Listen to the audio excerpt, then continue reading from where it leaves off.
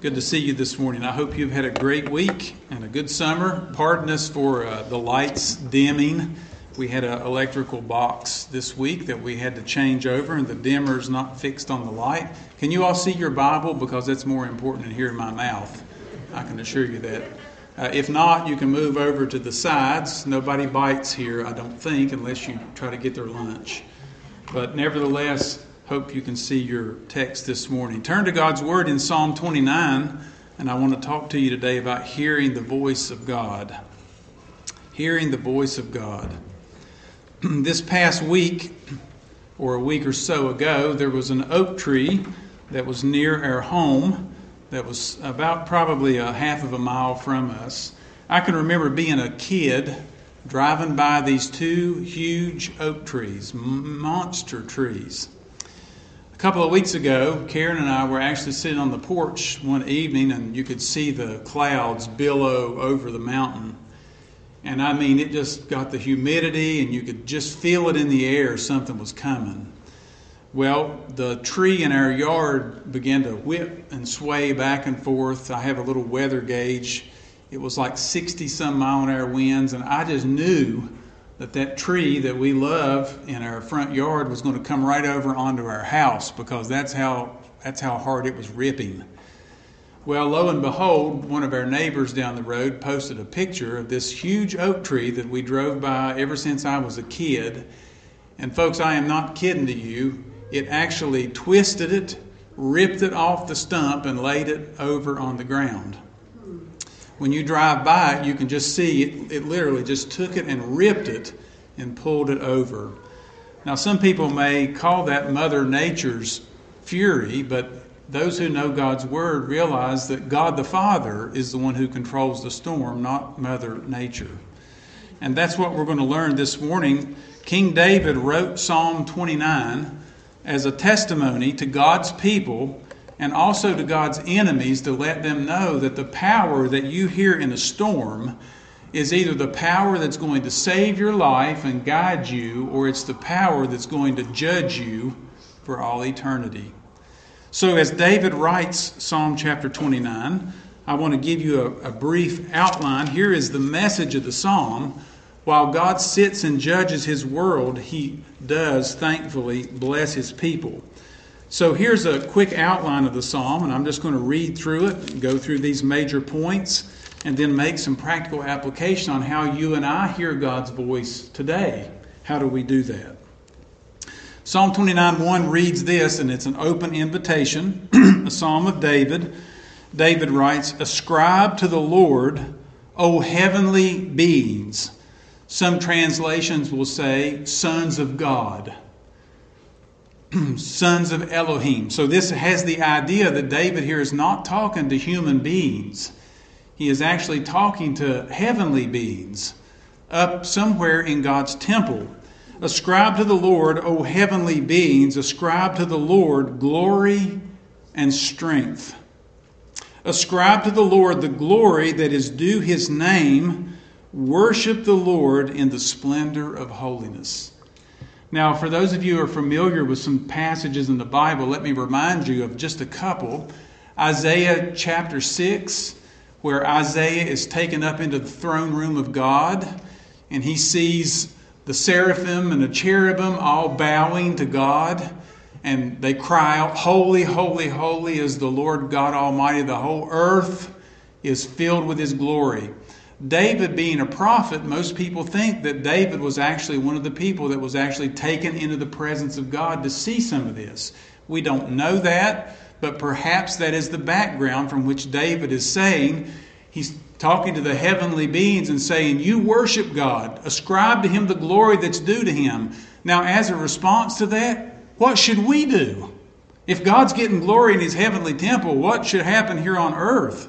God's people should certainly ascribe or give, as the word could be translated, give him glory.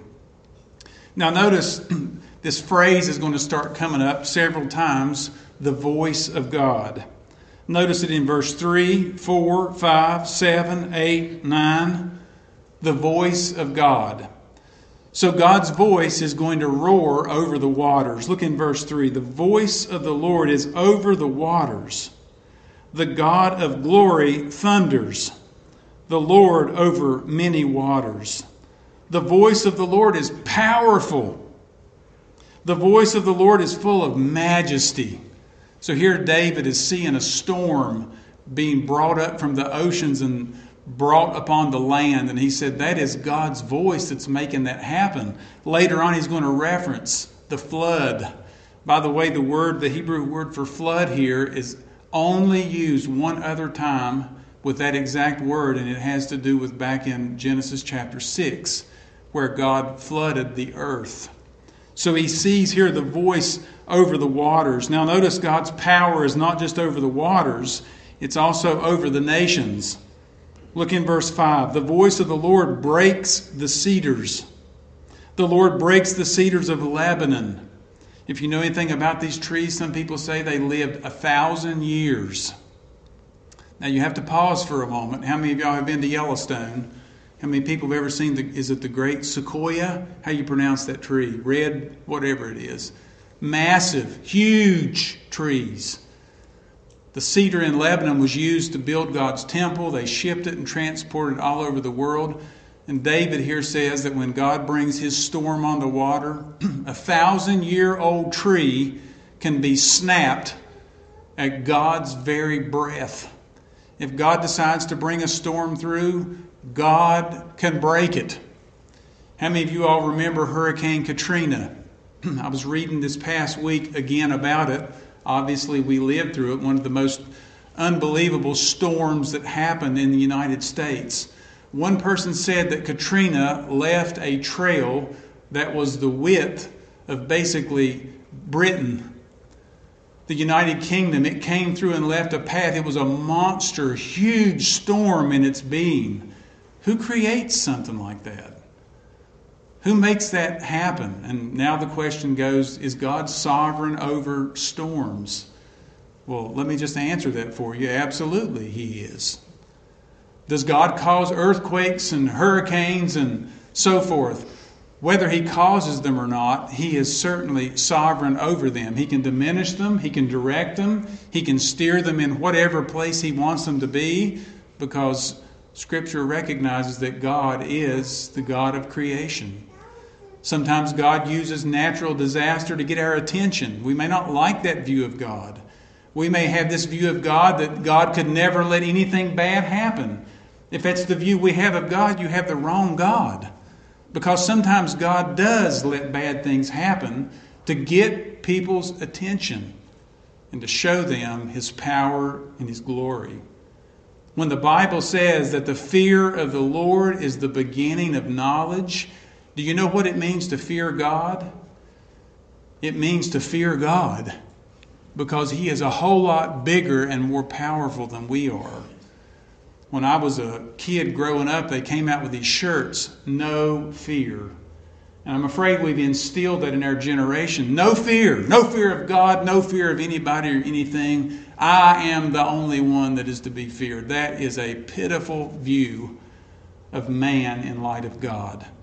And David here writes that God is powerful over the nations. He snaps a cedar, even a cedar in Lebanon, off.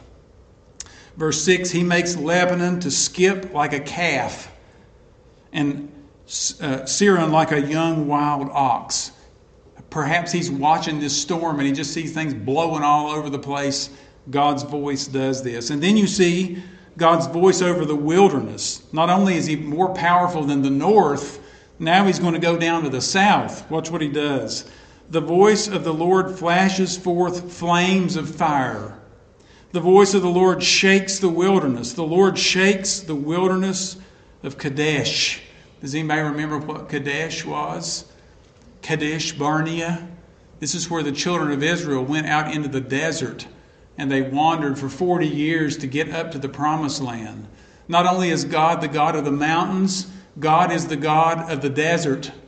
Wherever creation is, the omniscient God, the all-present, all-powerful God is there, and He's over His entire creation. Verse 9, the voice of the Lord makes the deer give birth and strips the forests bare. All in his temple cry, glory, as they see this. Glory! Can you imagine this? Glory. When next time you see a powerful thunderstorm go through, and by the way, you're talking about creating energy.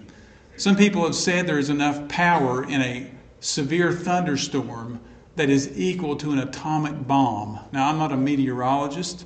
I don't know how you measure kilowatt or any of that type of power from a storm. You can do the research on it, but let me just say, a storm and a flash of lightning are very immense and powerful. God Almighty is big, and when He decides to bring judgment and wrath, He can get the attention of people. So what is the response of this? Verse 10, notice this response. The Lord sits enthroned over the flood. Here's the word. What David's basically saying is, you want to know who was responsible for the universal flood? Well, I can answer that for you. God. You all remember the context of the flood? God came to Noah and told him to build an ark because it was going to rain upon the earth. And Noah said, what's rain?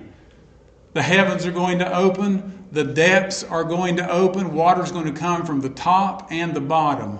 God would break the wells and the streams from underground to come up, and the heavens would let loose. And He said that He would flood everything on earth. A universal flood, meaning that the entire planet Earth was covered in water. There's evidence for that. I don't have to sit here and try to prove it. I'm simply saying that God flooded the earth. And when He did that, why did He do it? Genesis chapter 6 says that every thought and every action of man was wicked continually. They would not turn. They would not repent. There was no fear of God. So when they wanted to have it their own way, God brought judgment. And He got their attention. And only Noah and his family were spared because Noah feared God and Noah walked with God. And by the way, folks, whether this is popular or not, that's not our opinion to see whether it's popular. Our message is, if you don't know God the Father through Jesus Christ, His Son, and His death on the cross, you will face worse than this wrath. The world that you and I live in is filled with people walking around today. Romans chapter 1 says that the wrath of God is abiding upon them. They're one breath from wrath. And for us not to share that truth with them is not nice. Now we have to learn how to do it. We have to be wise in how we do it. But nevertheless, God called us to be His witnesses, to tell the world that one day they will face Him either in judgment or in blessing. The voice of the Lord was over the waters. He is enthroned over the flood. The Lord sits enthroned as King for how long? Y'all say it loud. Forever. The Lord sits as King forever. You said, you mean to tell me that God is King while all this craziness is going on in this world?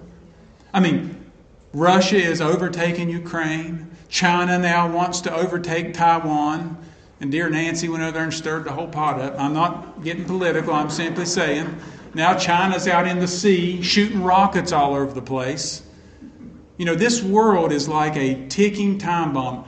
You know what's happening in Israel today? They have now fired rockets over into the West Bank. Now Iran is mad at Israel, saying that Israel is now trying to make some kind of attack on them. So now Iran is threatening to attack Israel.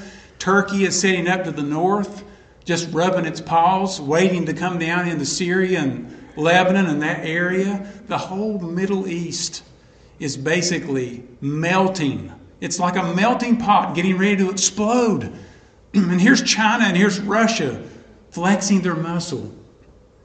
And where is the United States? Where are we? We're over here in our wokeism, not knowing left from right, up from down, and acting like we don't care.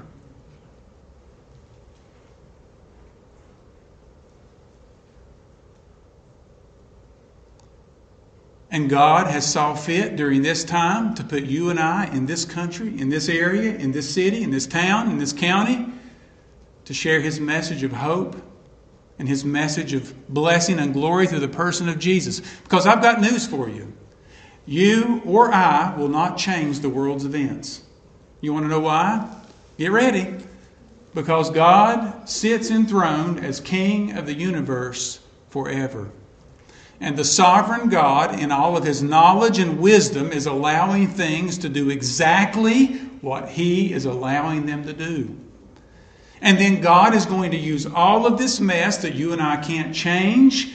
And by the way, stop your anxiety about what's going on in the world. It doesn't change a thing. The only thing it does is make our blood pressure medicine go up. The world events cannot be changed by our worrying. Almighty God is stirring the nations to bring about His plan and His purpose on the earth. Now, if we don't believe that, we don't know the God of the Bible. And sometimes God uses wicked kings to do that. If you go back in the Old Testament and you read the book of Daniel, or you read through the writings of the prophets to Israel, God used Assyria, not very nice people. God used Babylon. Modern day who?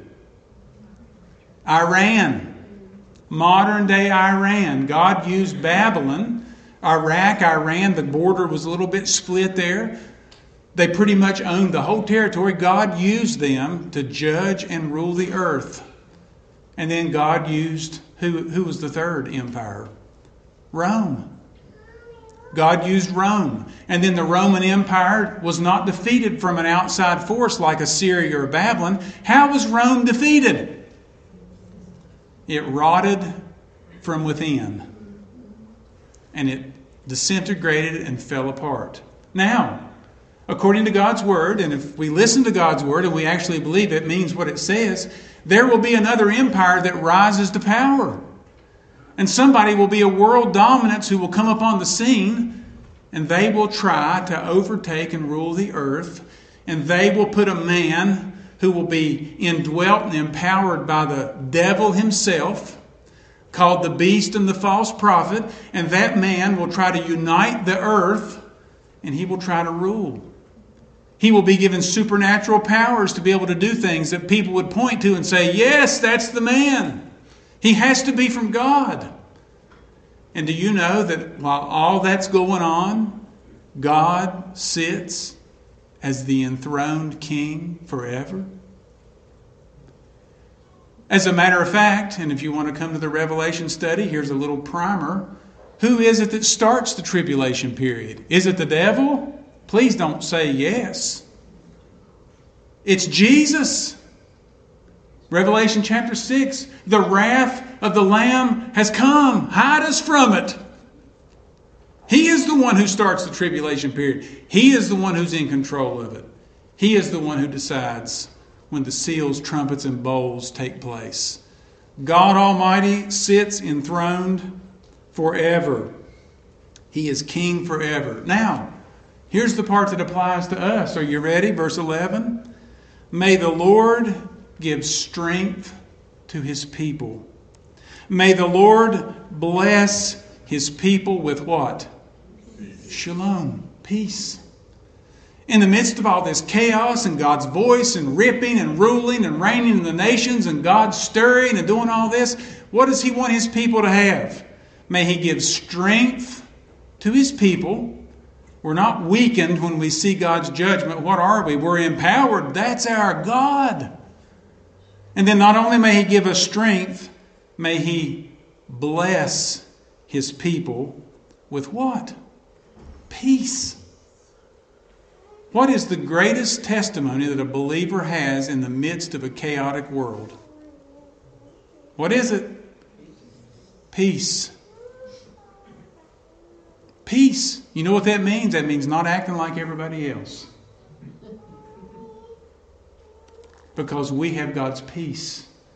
When pandemics, epidemics, and everything else happen, what does God want His people to do? Be at peace. Be at peace. What's the worst thing that could happen to us? Okay, we get sick and wake up in heaven. I mean, how bad's that? And then eternity starts, and we're waiting on our resurrected body, and we live on a new heaven, a new earth after the millennial kingdom, and we live that way forever and ever. And based upon what we do in this life determines what we do in our eternal life state. How faithful were we here? That'll determine what we do in the new heavens, new earth, even during the millennial kingdom. Were we faithful to what God gave us here? If we're faithful to little, God will give us much.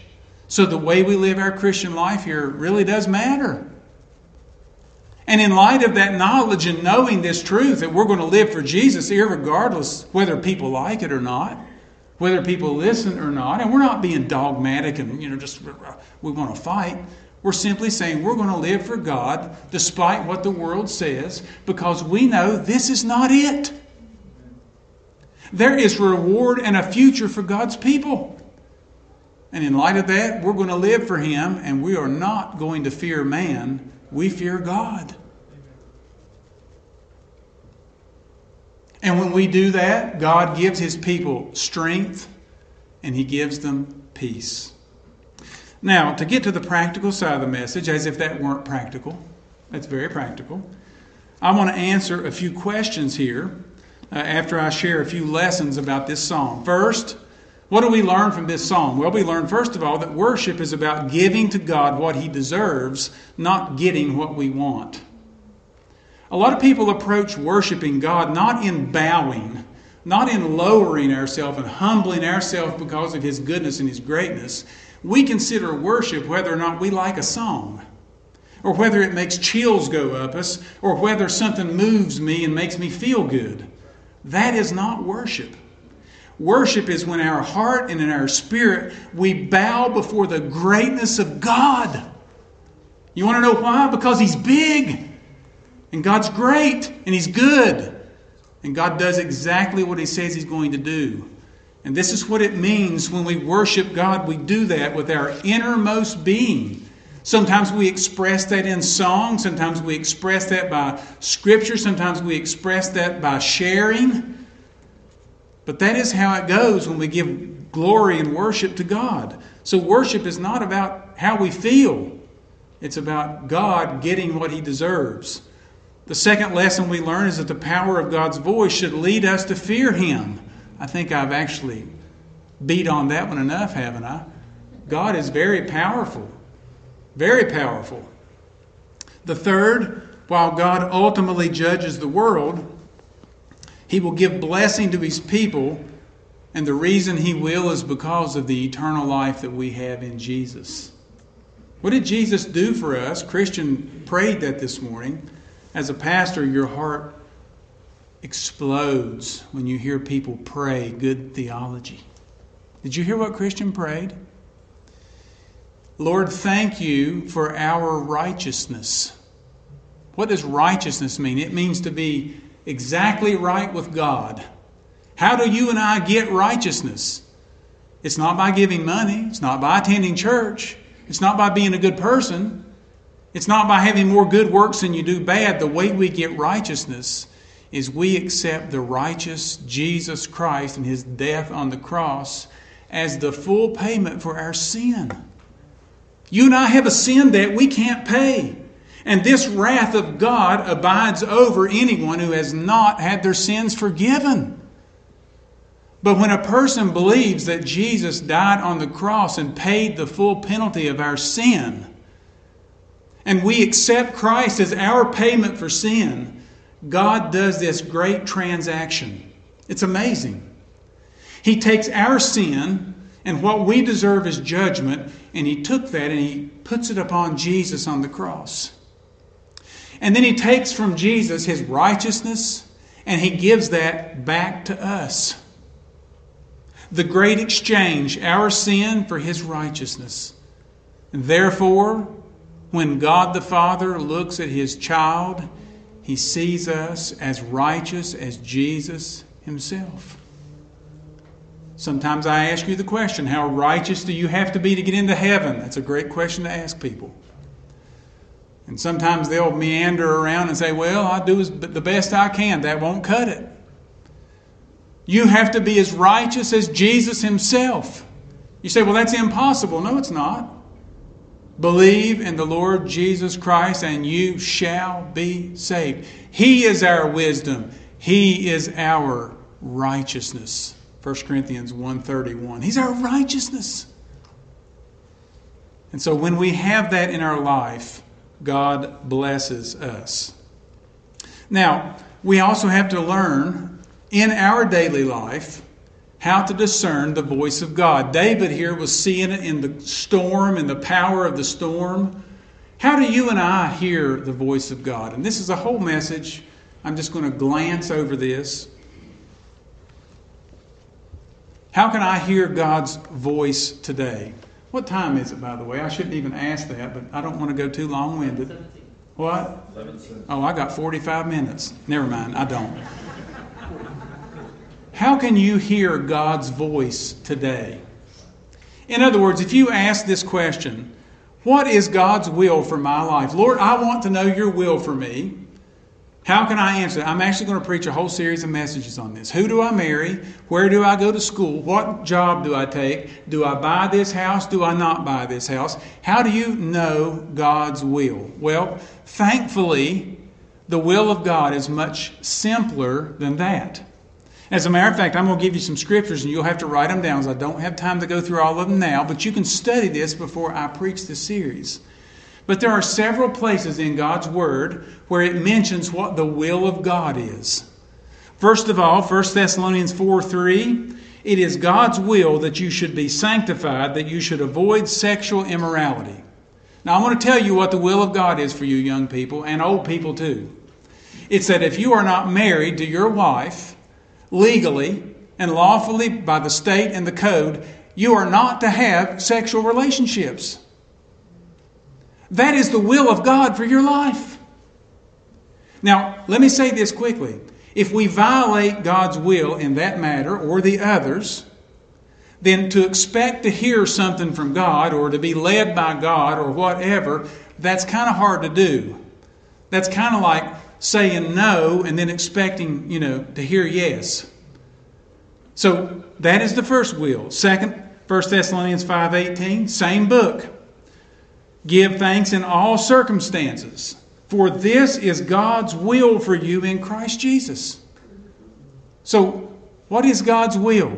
First of all, we are to stay sexually pure and clean. I know that's hard in this life, but it's not impossible.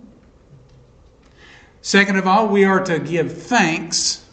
What does the text say? In all circumstances. All circumstances. Does that mean when things go bad? Now, hold on now. I'm not up on a high horse here. This is one of the hardest things to do in the Christian life. When things don't go our way, something breaks down, something happens, we really see our nature. When we don't get our way, we understand how selfish we really are. Do you know what God tells us? My will for your life, my child, in Christ Jesus, my will for you is that in whatever circumstance I allow in your life, you are to give thanks. That's number 2. Number 3, 1 Peter chapter 2, verses 12 through 15. Listen to what Peter writes. Live such good lives among the unsaved people that though they accuse you of doing wrong, they may see your good deeds and glorify God on the day He visits us. That has the idea, by the way, that when people persecute you and God comes back in His wrath, He will use their persecution of you as part of their judgment. And they will give glory and say, yes, Lord, I should not have treated that believer like that. Now, I'm going to tell you something, folks. It is not good to poke on someone's child.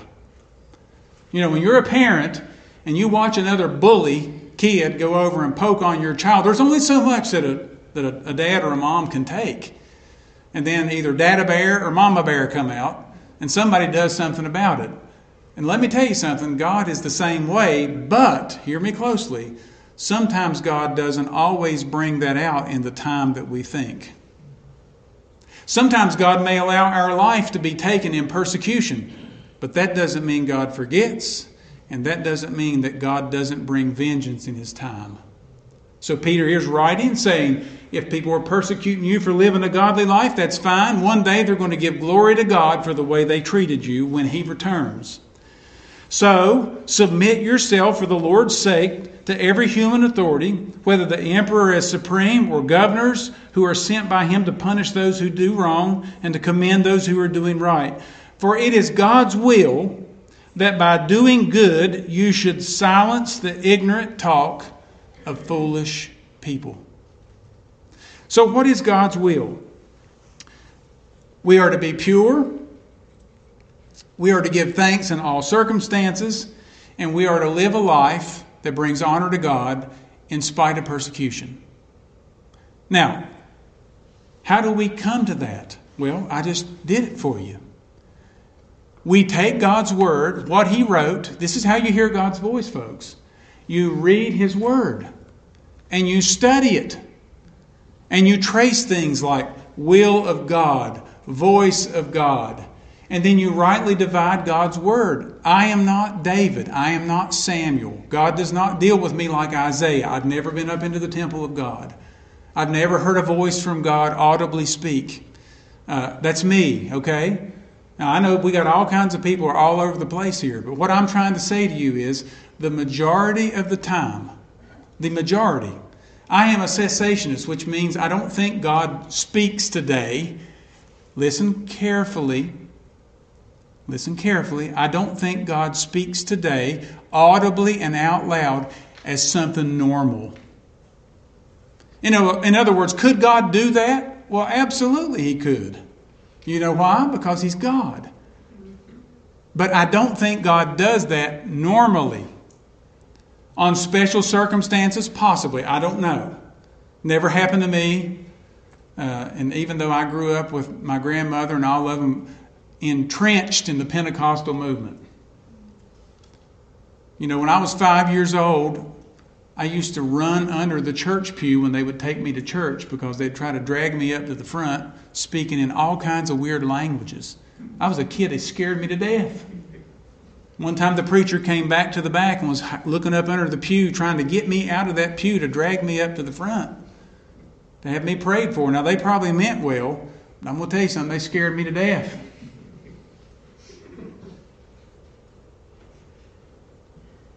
I don't think that's how you hear the voice of God.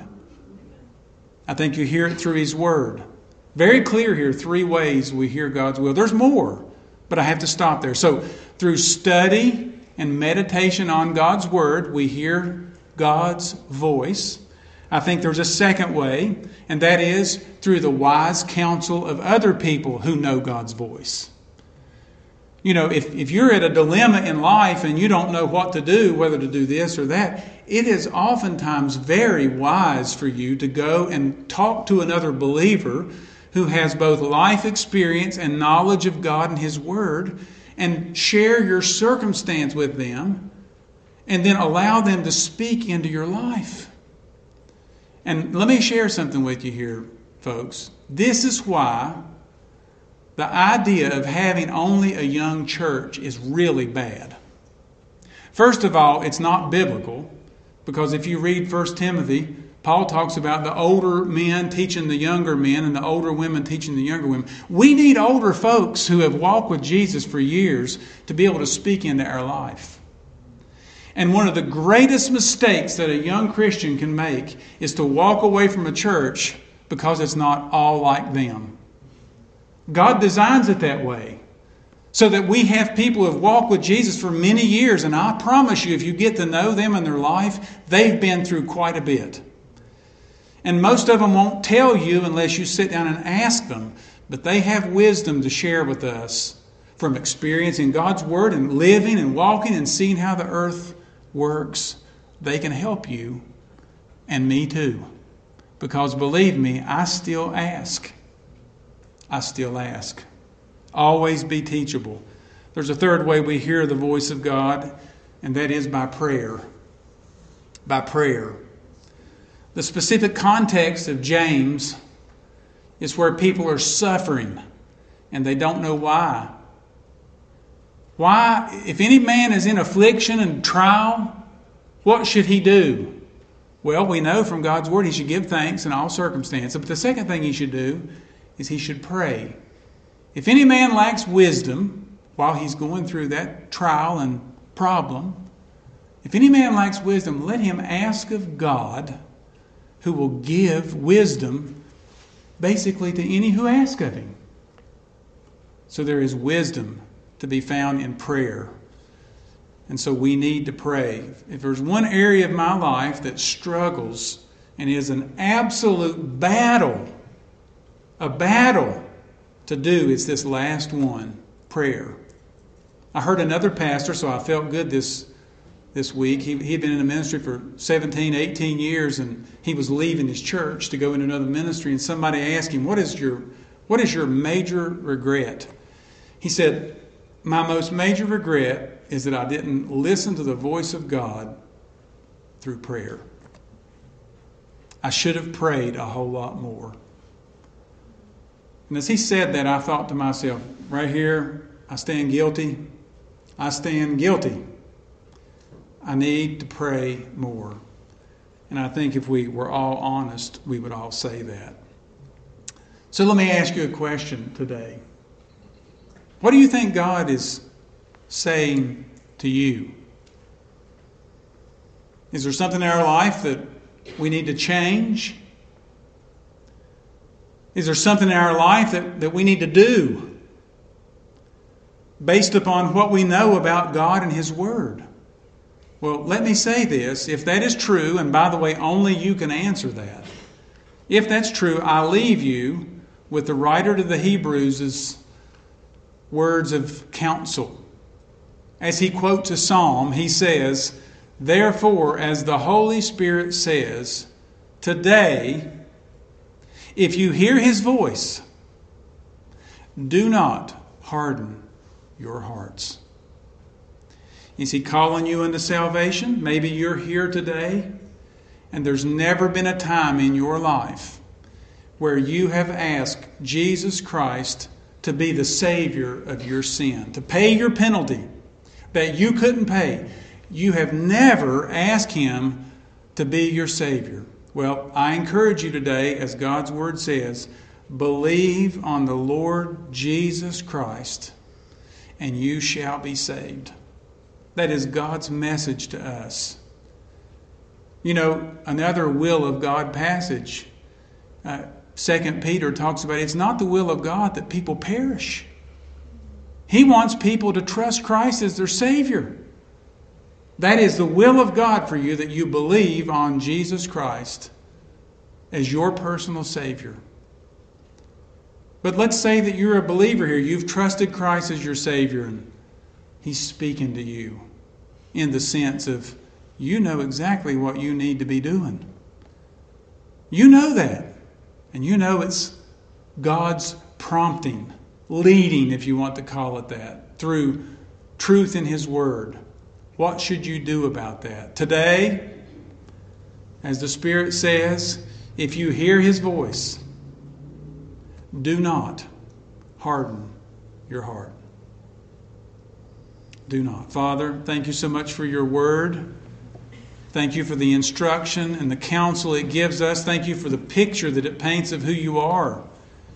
You are a great, majestic, awesome God. Thank you for loving sinful people like us who oftentimes do harden our hearts from you.